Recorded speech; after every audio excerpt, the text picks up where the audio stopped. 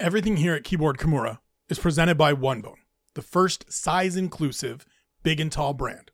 If you've been rocking with me for a while, you know I've been rocking with OneBone for a little bit now, and there are a bunch of reasons why. In addition to the fact that I straight up love their gear, from the different styles of pants and shorts to the shirt varieties, hoodies, zips, the hot sauce, the whole collection, I'm in. But it's also because they understand that size doesn't matter, fit does. I'm a bigger guy, and I carry it all in my belly, which meant for me, finding shirts that were long enough to not be revealing when I raised my arms, or that kept me covered if I had to crouch down to pick something up, was a challenge. But OneBone solved that. All the tops have added length to cover the gap between your shirt and your pants, and everything is made from premium fabrics, with tops ranging in size from medium to 8XL, and bottoms going from a waist size of 30 to 65 inches. There is a sizing guide on the website that makes it easy to find the absolute right fit. And from flyweight to heavyweight and beyond, OneBone has got you covered. They offer free exchanges and returns to guarantee your perfect fit, and you can even buy now and pay later with 4 interest-free payments. On top of that, they're Canadian, and for me, that's important. As a OneBone ambassador, I've got you covered with a one-time promo code for 15% off your entire order. All you have to do is visit the link in the show notes, onebonebrand.com/Spencer Kite, and enter the promo code Spencer Kite. That's my name, Spencer Kite, all caps, all one word, at checkout, and you get 15% off your entire order. It is, as I said, a one-time use code, but I'm confident that once you cop some OneBone gear and become part of the OneBone family yourself, you'll understand why my entire wardrobe consists of OneBone apparel. Go check out Drop 17, which hit the site a couple of days ago, featuring 4 new colors in the scoop and the V-neck t-shirts, plus the new Outwork pants in military green and black. I've got an order going in this week. You should too. OneBone, for big and all.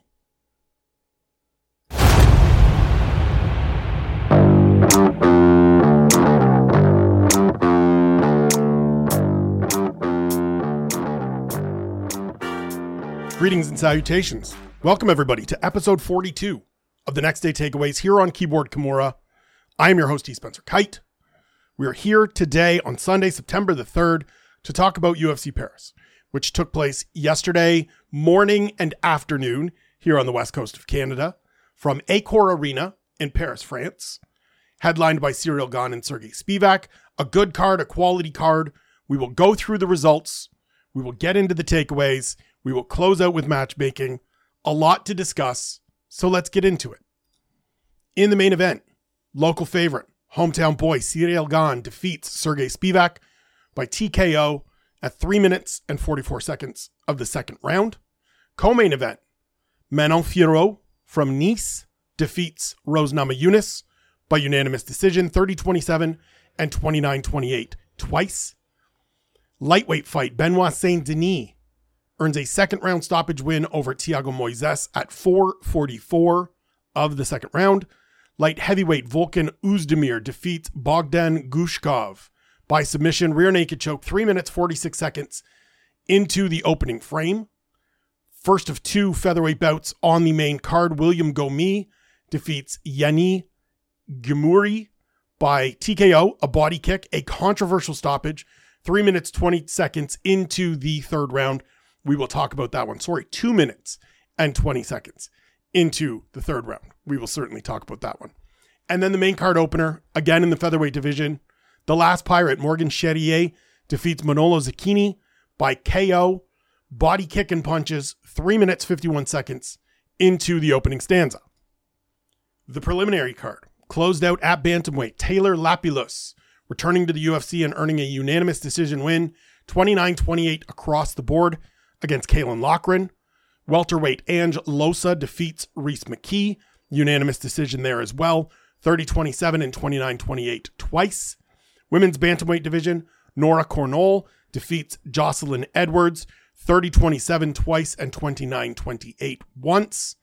Bantamweight division, Farid Basharat submits Cledison Rodriguez by arm triangle, 4 minutes and 15 seconds into the first round.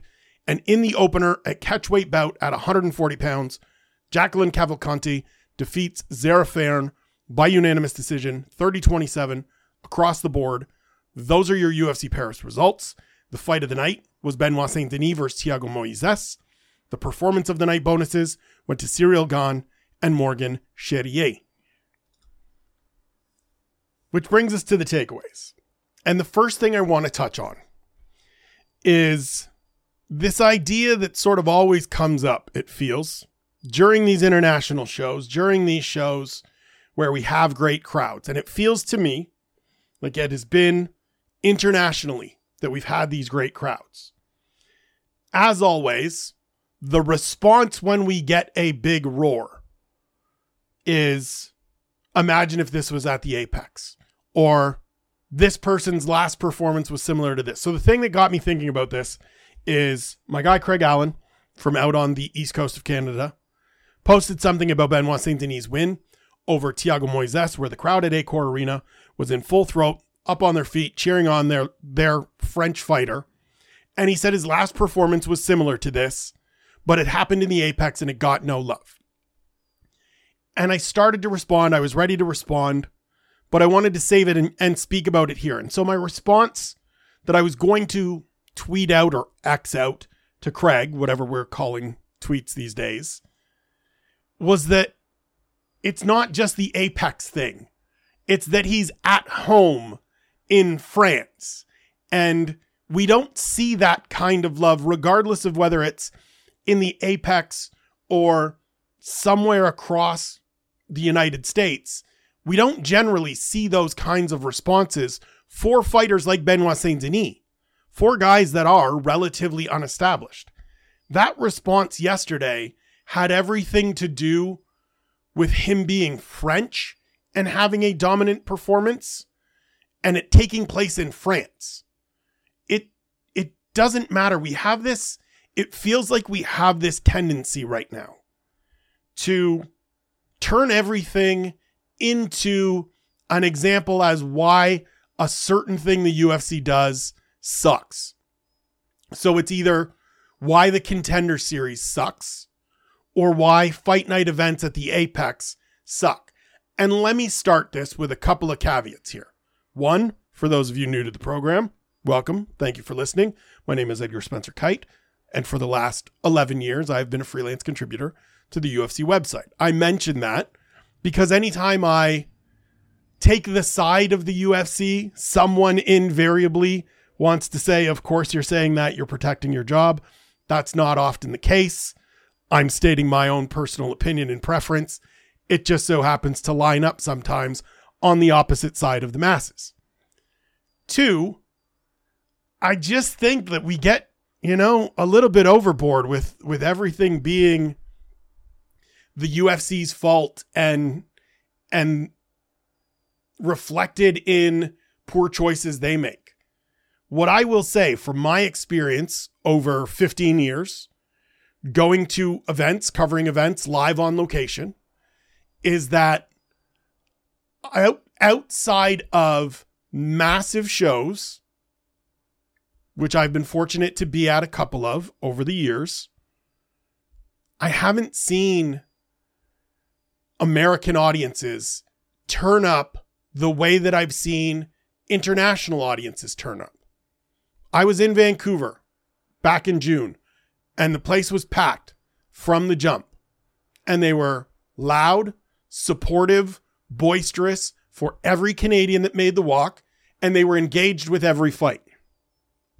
Conversely, I've been to lots of events throughout the United States, admittedly, not recently, where the place is half empty until the main card starts.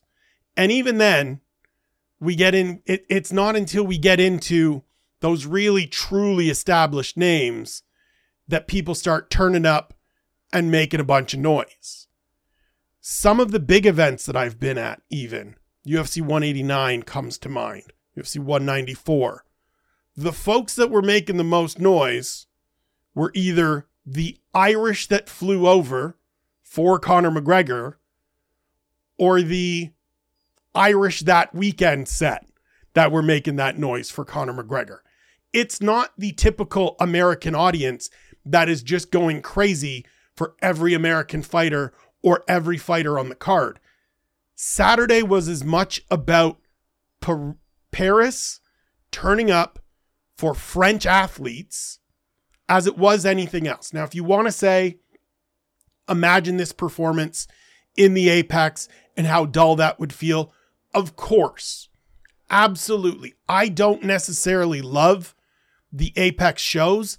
I fully understand the business strategy and the decision-making of the UFC to use this facility that they have where they can control everything in-house and they don't have to bring rigs of production equipment and set up on the road at their own expense. I get all of it. But like to just automatically look at that performance and that reaction and say, man, imagine if this was in the Apex. It undercuts the fact that it's a French fighter in front of a French audience. The same way we had Asian fighters getting huge pops last week in Singapore. Now, is the Korean Zombie going to get a pop like that no matter where he goes? Yes. Would it have been wasted if that fight were in the Apex? Absolutely. But for the most part, I think we overdo the whole like the UFC shouldn't be doing any of these shows in the Apex. They should be on the road. Because I can't think of any of the shows in recent memory. And Jessica Napick, the great Jessica Napick, pointed out to me when I said something about it on Twitter that people were loud and boisterous and ready to rock in Salt Lake City, and credit to them. So it does happen, but I don't think it's as great and as frequent as people tend to let on. I think it is just this desire to dump on these Apex shows. And I get it. It certainly doesn't have the same kind of atmosphere and feel of being in some NHL barn or some NBA barn that holds 15 to 18 to 20,000 people. And by the time the main event rolls around or the main card rolls around, it's pretty full and it's pretty loud and it sounds terrific on television. And the broadcasters are talking about, man, it's deafening in here, even when it's not. I get it. I get that part. But it's not all the time. And every reaction isn't lost because it's taking place in the Apex. Every one of these, imagine if this were in the Apex. Benoit Saint Denis isn't getting that pop in Salt Lake City. He's not getting that pop somewhere in the southern United States or here in Canada even for that matter. He got that big of a pop on Saturday for his performance because he is from France and he won in Paris in dominant, dynamic fashion. They cheered every single French athlete. And this is a thing I have talked about a number of times on this platform and others. American fans do not support American athletes the way that international fans support their athletes. Maybe it's because of the size of of the United States. Maybe it's because of the regionality and state-based kind of mindset in a lot of places that comes from other sports, collegiate sports, things of that nature. But we just don't generally see it, right? Who's the last American fighter that got absolute pop, cheers, universal acclaim across the United States from all MMA fans? I can't think of who it is or who it was. If you can, please let me know. I'm always here to be educated. I'm always here to have these conversations. I don't think it happens the same way. We see it when these athletes win titles and go back to their home cities and their home states, and people marvel at the fact that thousands upon thousands of people turn out to greet them and they're given a hero's welcome when some of these American athletes go home and 7 people meet them at the airport. It's different. It hits different. There is a different level of national pride, of national support, of we are behind our people 100% in every one of their endeavors in this sport that we don't see here. And I think the tendency is to say, imagine wasting this at the UFC Apex, when for me, it's what a shame it is that not everybody gets this when they fight in front of a crowd, and that it only seems to happen when it's local fighters or home country fighters fighting on their home turf for the most part. That's the part that's sad to me, because as MMA fans, as UFC fans, I want to see us being excited and supportive and in full throat all the time, not just when it's the guy from the place that I'm from that goes out and has a great performance. So in the main event, Ciryl Gane got the victory that he needed. I wrote on Friday at OSDB Sports that he was in sort of a must-win situation in terms of quieting the criticism about his defensive wrestling and defensive grappling capabilities. I don't think he necessarily has solved those problems or even answered those questions to the full extent of his abilities and where it will be, even if we did this again next year. But he did it well enough that it's going to buy him more opportunities. To me, he looked very panicked at times in defending those early clinch attempts, early takedown attempts from Sergey Spivak. He was hurried. He was rushed. He was desperate to avoid it. And I understand. I think it's the right approach given what happened in his fight with Francis Ngannou and given what happened in his fight with John Jones in March. Getting the hell away from that man when he wants to put his paws on you is the right approach. The optics of it weren't necessarily great, but Ciryl Gane is enough of a dynamic athlete that he can do not necessarily technically the right things, but just do what he needs to do to get away. That when you get into space, he lights up Sergey Spivak as he did. The thing that's going to be interesting for me with Gane going forward is just how that wrestling defense continues to grow. Because at 33, that's not generally an age where we see people add on a whole bunch of new skills, even if they are defensive skills. I was talking to Tyson Chartier earlier today for the Coach Conversation that will be up for UFC 293 this week on the UFC website. And we got talking about the main event. We just, finished our conversation and then just catch up on some of the stuff that's been going on in the sport, because Tyson and I have developed a great relationship and I love just talking to him about this sport. And we talked about Gane, and he said, this is why these wrestlers, it's wrestling is an absolute pain in the ass. It's the hardest thing to train when you're in camp and even in the gym at that high level, at that full intensity, because it's so easy to get hurt and wear down your body. And then you factor in he's 33 and it's going to take that really hard work in order to get there. And so I just don't know if it's ever going to get to a point where it won't be the thing that everyone that stands opposite Ciryl Gane is going to try to exploit. Now, the good thing for him is that not everybody is John Jones, and there's not necessarily an abundance of high-level wrestlers, elite wrestlers, coming towards the top of the division. There's a couple he's going to have to worry about. Tom Aspinall can wrestle, can grapple. Jailton Almeida clearly knows what he's doing in the grappling arts. Alexander Romanov, if he ever puts it together, has some grappling abilities. Curtis Blades, if he can ever decide that he's not going to stand and bang with people and just go out and wrestle as best as possible, set up the takedowns with hands, but get into that JUCO national champion wrestling, he's a problem. But there's always going to be opponents that he can pick apart in space, and we saw that on the way up.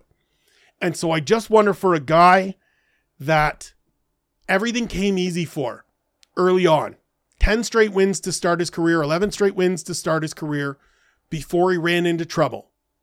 Does he just look at it and say, yeah, those were 2 mistakes and I don't have that much work to do? Or does he really drill down and put in the miserable hours, the miserable times that it takes on those mats to really shore up those things?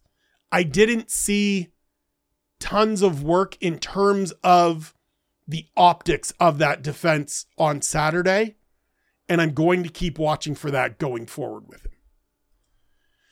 With the co-main event, the one thing I want to touch on, and the one sort of thought I've had going through my head since the end of that bout, is that I really do wish there were more instances where we just stopped fights when athletes were hurt, when they were limited in their abilities.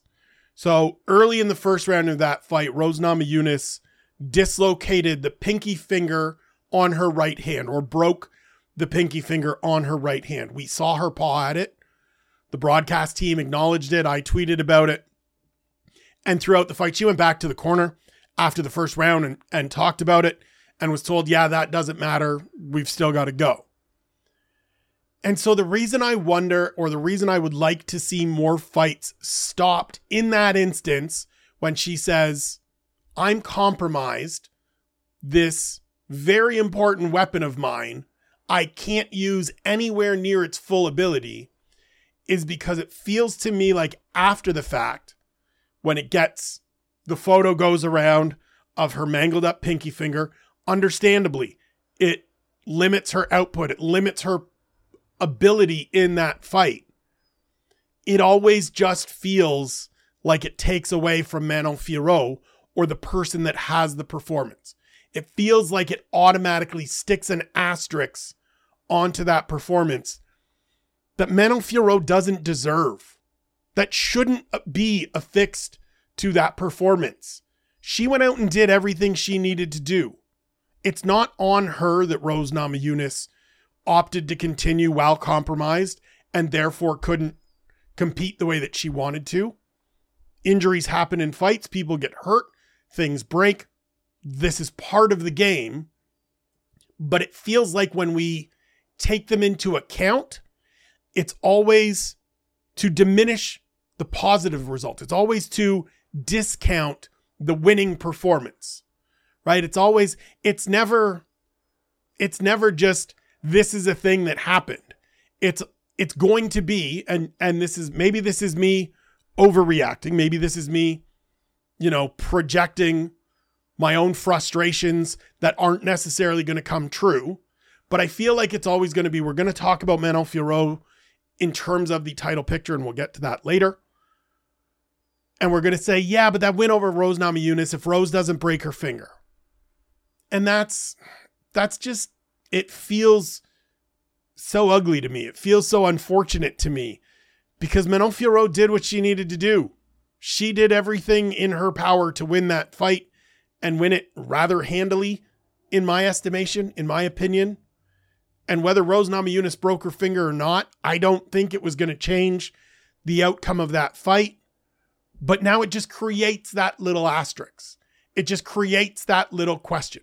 And I know that fighters and coaches are going to say, we have to battle through these things. We work to battle through these things. We're not going to quit. And I'm okay with it. I just hope and wish that when we understand that that's the approach, we then don't put asterisks on these fights where there are injuries that people battle through to diminish the performance of the fighter that won the fight. Because it just feels unfair to that person. It just feels unfair to punish them a little bit, to detract from their effort a little bit, because someone else continued on when they had an injury that limited what they were going to be able to do. So the featherweight fight between William Gomis and Yanis Ghemmouri ended, as I said off the top, in the third round, 2 minutes, 20 seconds. TKO by body kick is what it officially says, and that is the correct result. Here's what happened.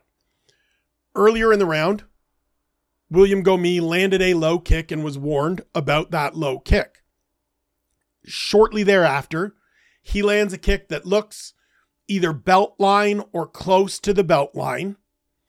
Gomori starts to protest, and the referee, Lokpora, says, continue, keep fighting. And he's motioning, turning his hands for the two men to re-engage as Gomori is turning his back and walking away. At which point, the referee steps between them and waves his hands over his head, signaling that the fight is done. Gomori then protests and says, hey, I got kicked low. And the broadcast team goes through and does the instant replay thing where we slow it all down and we look at it 6-7 different times to determine whether it is or isn't a low blow. And people on Twitter erupt and get mad. And Michael Bisping is saying, well, he should have told them to engage, even though he did tell them to engage. And I just want to point out that Lokpora handled that thing 100% correctly. He is the arbiter of whether a shot is low or not, whether it is a illegal blow or time or something that merits a timeout. Yanis Gomori doesn't get to call his own timeout. He doesn't get to say this was low. I'm overruling you, referee. And when Pora tells them to re-engage, if he turns his back, that is a signal to the referee that he is giving up. Now, I understand that upon replay, it sure does look like that kick got a little low and at least touched the equipment and probably should have been ruled a low blow. Time should have been called. We could have had a stoppage. We could have given him his 5 minutes to recover. All of those things. All of that would have been fine. I also would have been fine if they said, okay, let's just go to the scorecards then. We do a technical decision because we are through 2 full rounds and we have an accidental foul here. But that didn't happen. And by the letter of the law, by the rules that are in place, it didn't need to because the referee handled it correctly. Whether it looks correct, feels correct, or the broadcast team believes that he's handling it the right way, what he did, the steps he took based on his assessment of that kick were correct. And it's on Gomori to pay attention to what the referee is saying, to pay attention to the instructions being given to him rather than to call his own timeout and demand for himself that he get a break. Now, I understand that he just got kicked low for a second time and he feels like it's justified. But brother, you are in there and you got to listen. We get the instruction at the start of every main event that they tell them in the back as well. Listen to my instructions at all time. He told you to re-engage. You got to turn around and go. He's lucky that William Gomis stopped because he could have eaten a head kick upside the head. He could have eaten a left hand from behind that knocks him out cold. The referee handled it correctly. And while I understand that replay gives us the opportunity to scrutinize that call, in the moment, on the fly, it was done correctly. Now, are there ways and is there a need to adjust things going forward so that we have better ways of resolving that? As I said, we go to a replay official, we rule it a no contest, we go to the cards for a technical decision. Sure, all of those things deserve to be considered. I know that Eric McGracken, friend of mine, part of the ABC Fighters Committee, was tweeting right away about there needs to be better appeals processes. I don't think there's anything to appeal because in the moment, on the referee's assessment of what was happening, it was handled correctly. I get that it looks weird afterwards. I get that we can all think, nah, that was a low blow. But that official told you to continue. And if he tells you to continue, you've got to keep fighting. And if you turn your back to call your own timeout and walk away, the fight's over and you lose. Couple other takeaways before we get to the matchmaking portion of today's show. I really love events like this. Everybody that has listened to me over the years, followed me over the years, knows that I'm a big fan of international shows, of some of these smaller fight cards, because it creates opportunities for lesser known competitors to get a moment in the sun. Benoit Saint-Denis used that to the fullest, earning his 4th straight victory, stopping Thiago Moises, a guy that has been in the top 15 before, a guy that gave Islam Makhachev some troubles back when they fought. He is now 4-0 since moving to lightweight. All finishes, certainly elevated his profile with that performance. William Gomis, despite the unfortunate, somewhat controversial ending, 3rd straight victory, good performance. I mentioned that Morgan Charrier got a performance of the night bonus. No one used their platform in Paris better than the last Pirate. He is somebody, and I'm really actually quite disappointed that I was sick all last week and didn't get to do the weekly shows, because he's somebody I would have been talking about a great deal. And I wrote about him in the Fighters on the Rise series for UFC.com. And one of the things I said was just don't look at his record. Don't look at the fact that he has 9 losses and say, oh, this is a guy with 9 losses. Because 4 of those last 5 losses are to Paul Hughes, Jordan Vucinic, Soren Bak, and Saladin Parnassus, who are 4 athletes that could and should be in the UFC. And if they were in the UFC, would be in the second 15 in the featherweight division, if not the top 15. And so he is much better than his record indicates. We saw that on Saturday. I think he is somebody that is going to have immediate breakout possibilities. He's going to have immediate star potential. I think we saw that. I think people, as they've been going back through some of his social media and some of the stuff that he has put out prior to this event, are starting to see that this is a dude that gets it 100%. He is memorable. He is entertaining. He is violent. He is fun to watch. He absolutely crushed this. Additionally, I think Taylor Lapulus looked great. I think Farid Basharat looked tremendous. And it's cards like this. I know I say it all the time, and I know people get sick of me saying it. But when we're sitting around talking about where did this guy come from? Where are the next stars? Where are the next contenders going to emerge from? So that when they land on main cards, people aren't going, I don't know this person. It's these cards. It's these moments, right? Benoit Saint-Denis had a star-making turn yesterday, in part because it's at home, but that is a really good win over Thiago Moises.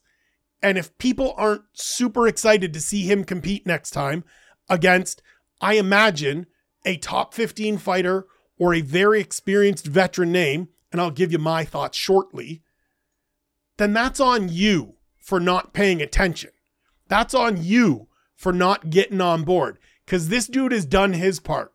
The UFC did their part, showcasing him at home in France.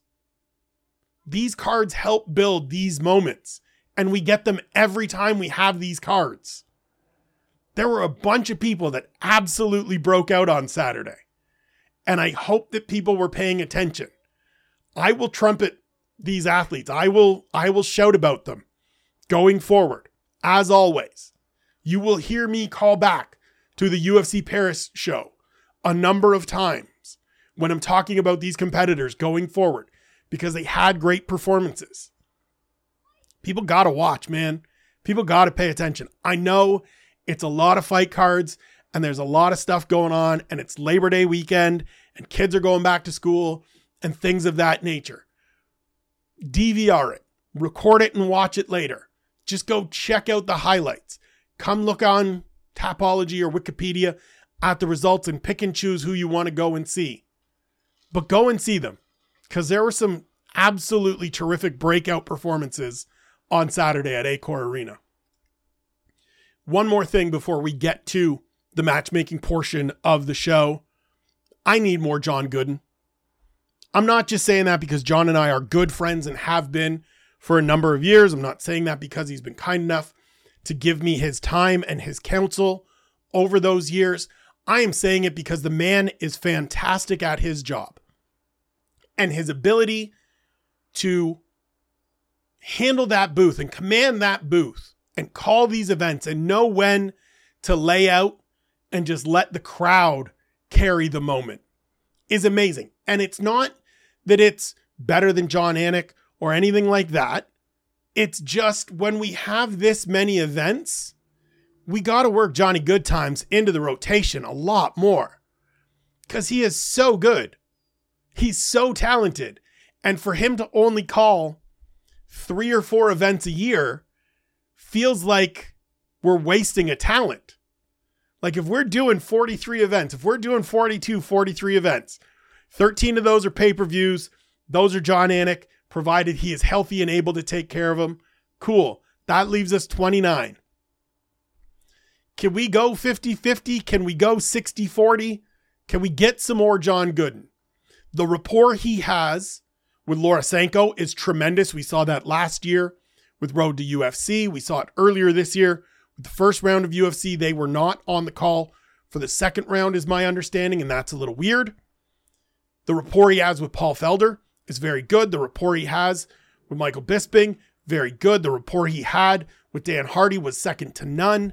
Get him on the call more. I know I'm not alone in wanting more John Gooden, but I'm gonna use this platform to shout for my guy every chance I get, because every moment I remember he is going to be on the call, I get excited because I like hearing different voices and I like hearing somebody that I think is underutilized get the opportunity to remind everybody how good he is at what he does. And John Gooden is damn good at what he does. Episode 42 of the Next Day Takeaways on Keyboard Kimura, presented by One Bone. It is time to play matchmaker. It is time to play Sean Shelby, play Mick Maynard, who got called out by a winner at CFFC this weekend for not doing their job. I disagree. I think they have been doing a fantastic job throughout this year. This job is tough. I talked about that on Monday when I did a matchmaking piece for the Keyboard Kimura podcast.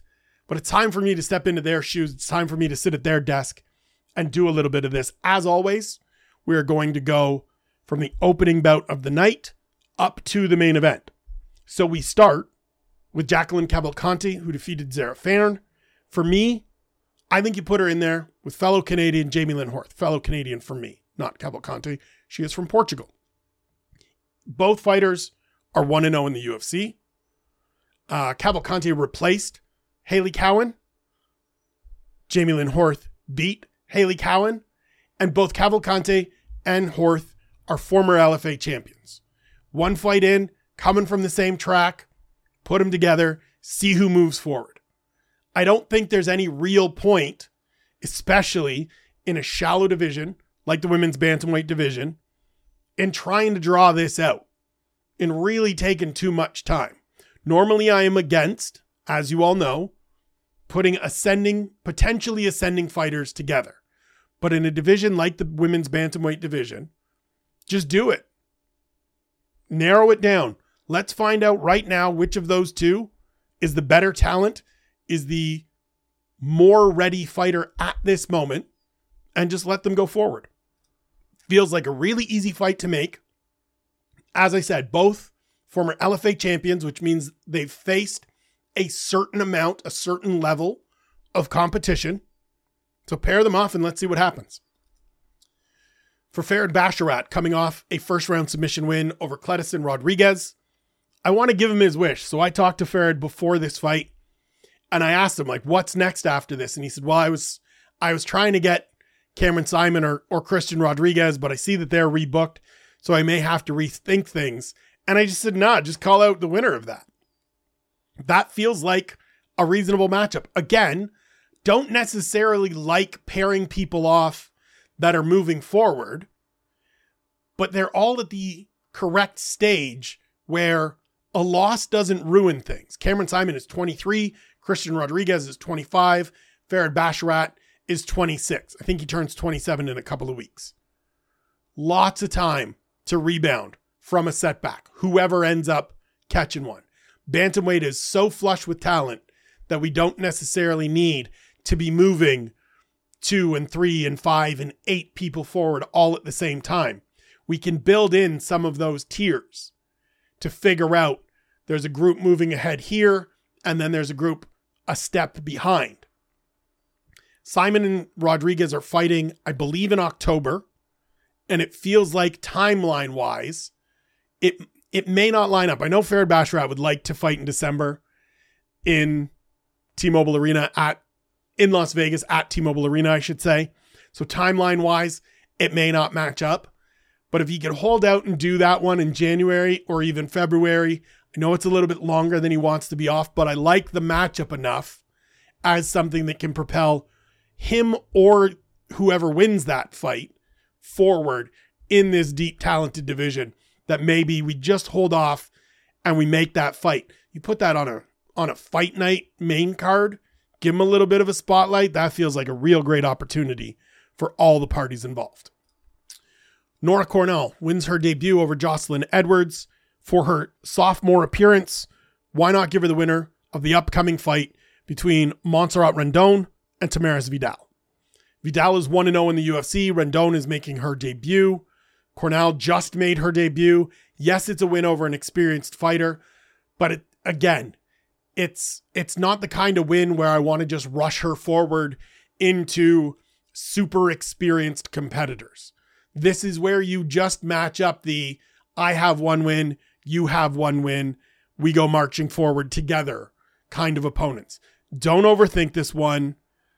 Do an easy fight. I don't think she has championship upside, top 10 upside.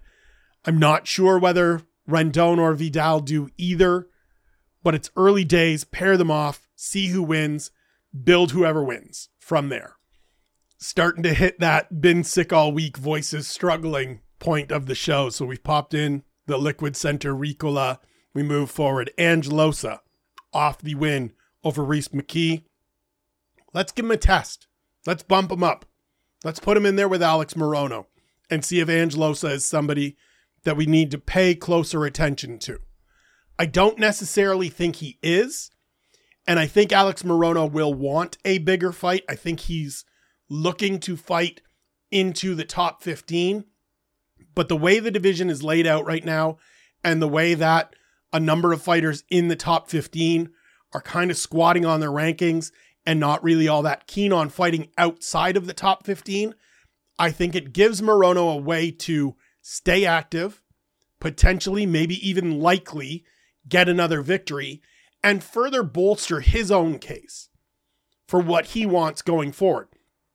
Other side of it for Angelosa, who's coming off wins over now Reese McKee and AJ Fletcher before that, it gives him a chance to beat a veteran hand, an established name in that second 15, that if he is successful, it pushes the winning streak to 3. It gives him a marquee win to date, and it puts him in there with some of these other second 15 and lower third of the top 15 fighters. It gives him that big bump that he needs. I think he needs to be chasing an opportunity like this, because if not, he's just going to continue to cycle through these sorts of fights and maybe need to win 3, 4, 5 before he gets that opportunity. So it would have been smart to me for him to have that name and have somebody in mind. Now, maybe he does after the fact, and maybe it comes together just organically. But I like a matchup with someone like Alex Morono for Angelosa. For Taylor Lapilus, coming off his victory over Callan Loughran, let's get him in there with the winner of Chris Gutierrez and Montel Jackson, who are set to fight in a couple of weeks. And as a matchup, Gutierrez currently number 15, Jackson just outside of the rankings. That may sound like jumping the gun a little bit with Taylor Lapilus, but hear me out. He's 31 years old, and he's now 4-1 in the UFC. Don't forget, this is a guy that had success before parting ways with the company after his first tour. He went 3-1. Only loss was, I can't remember who his loss is to. I'm going to pull it up right now. Bear with me as we do live podcasting. His loss was to Eric Goyito Perez. He left the promotion on a win. He's only lost once since. Got wins over Nate Maness, Josh Hill, Wilson Hayes. Good fighters, established fighters. Then comes in and beats Loughran. And yes, opponents changed and there were shifts and things like that. But he's experienced enough that we don't need to do the slow play thing with him. He's one of these athletes, and I wrote about a bunch of them at OSDB Sports at the start of July, that doesn't need to be brought along slowly because he's 31.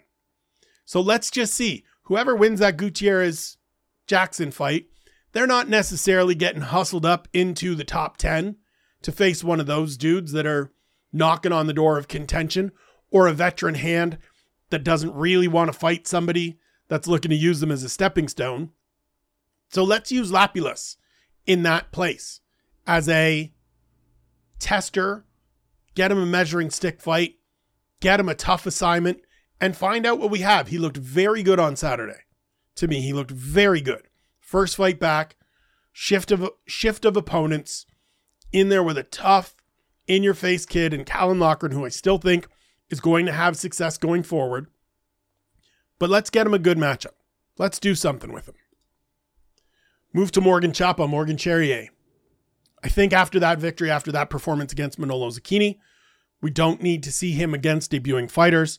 I would like to see him in there against the winner of the upcoming fight between Ricardo Ramos and Charles Jourdain. I think that is everybody gets happy, everybody enjoys it. Winner moves forward into that just outside the top 15 space. And it feels, again, similar to Lapilus, his teammate, like the right kind of decision. I don't need to see Morgan Charrier slow played in the UFC. I watched his Cage Warriors career. I know what this man's capable of. We saw some of it on Saturday in Paris. We don't need to do the face another sophomore next time out, or face somebody off the Contender Series. Let's get him in there and see if he can do this quickly, because I think he can. I think he's capable. And if he does, let's bring over those 4 guys I mentioned earlier and get them in the mix too. Like, let's get Paul Hughes. Let's get Jordan Vucinic. Let's free Soren Bach from Bellator.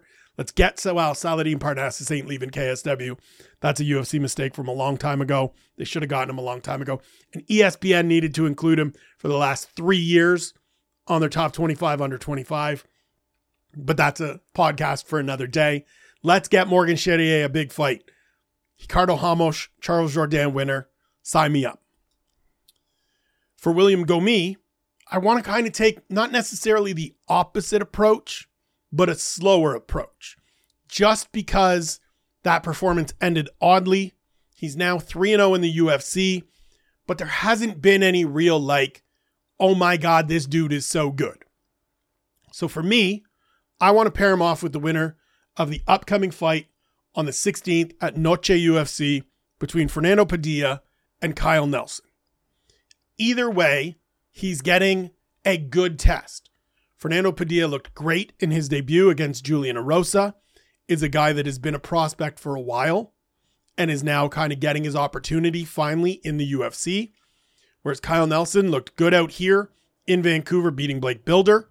And if he beats Fernando Padilla, is on a 2-fight winning streak and going forward and gets that opportunity and becomes the good, experienced veteran test for William Gomis. Feels like relatively easy, relatively straightforward. Timelines all line up. Everything makes sense. Let's do something like that. For Volkan Ozdemir, who has fought quite literally everybody in the top 15 thus far in his career. Saturday was his first fight against a non-top 15 opponent, if I'm not mistaken. Absolutely dominated Bogdan Gushkov. For him, just do the fight that he was supposed to have originally. Sign him back up with Azamat Mirzakhanov. He pulled out in early August for unknown reasons. Let's get it rebooked. Let Ozdemir continue being the litmus test for these up-and-coming fighters.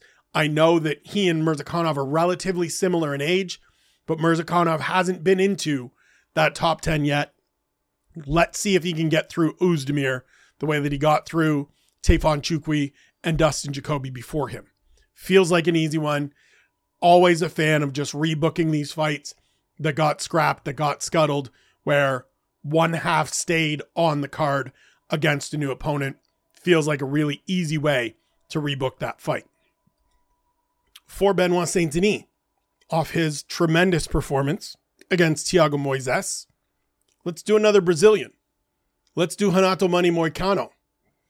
I know it's not necessarily the money fight that Moicano is going to be after and is going to be looking for, but he was forced to withdraw from his last assignment. He lost his last fight before that, albeit on short notice, against Rafael dos Anjos. But it feels like the right kind of step up. I don't think we necessarily need to put Saint Denis in a top 15 matchup. I don't think there is anybody in that lower part of the division that is going to be looking for that fight, which is Dos Anjos, Jalen Turner. Moicano is at number 13. I didn't know he was ranked. It's weird to me that he's ranked. But that to me feels like the right kind of matchup. That feels like the right kind of fight. So even better, he gets a matchup against a top 15 opponent. After that performance, I think he should. And as much as Moicano is probably going to want to fight forward and probably not going to want to fight a guy that's outside of the rankings, it's kind of the role he's in now. As a veteran hand in this division that is coming off a loss to a guy that is now coming off a loss in Dos Anjos, feels like a good matchup, and my God, would it be fun. Will it ever be fireworks if those two share the octagon? Sign me up for that one. For Manon Fiorot, I understand her declaration on Saturday that she should be next, that she should face the winner of the upcoming fight between Alexa Grasso and Valentina Shevchenko. But what I would say in terms of matchmaking is to just wait. I'm not going to make a fight for her because we're only 2 weeks away from that fight. Let's see how it plays out. Let's see what that rematch looks like. And then we'll start making some decisions. Provided everyone comes out of that one healthy, provided there's no reason that we have to do another fight between the two of them, let's decide things in 2 weeks' time. So I'll tell you right now, here's my promise to you, fair listeners, who I greatly, greatly appreciate. After Noche UFC, I will do the next day takeaways.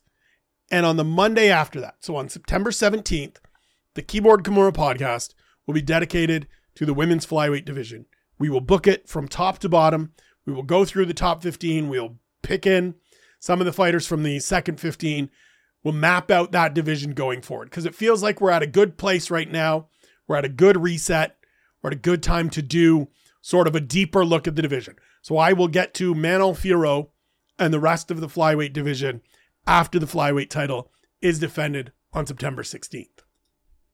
And lastly, for Ciryl Gane, I think he needs to just wait too.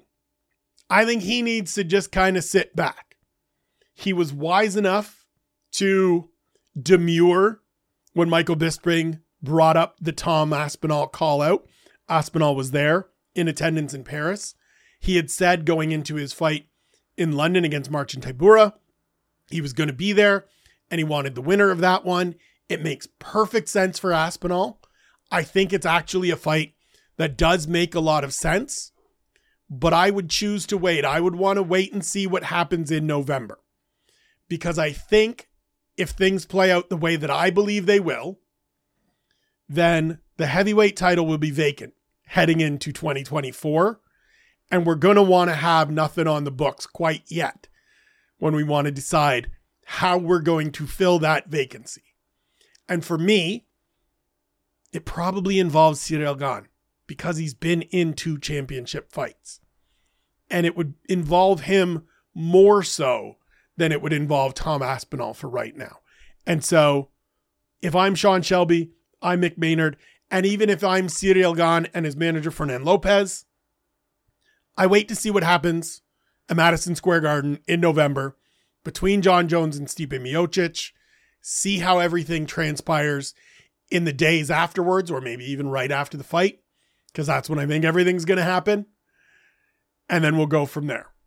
I know that's kind of a sour note or a downer note to end the matchmaking and therefore end this show on.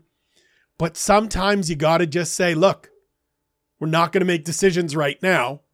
We're going to wait till we have all the information. We're going to wait till we gather all the stuff that we need to make the best decision possible. I think that's what needs to happen at flyweight. I think that's what needs to happen at heavyweight. Come November, after that fight, I will do the same thing, map out the entire heavyweight division. But for now, we sit back and we wait and see. And for now, with this, I bid you adieu. I am E. Spencer Kite.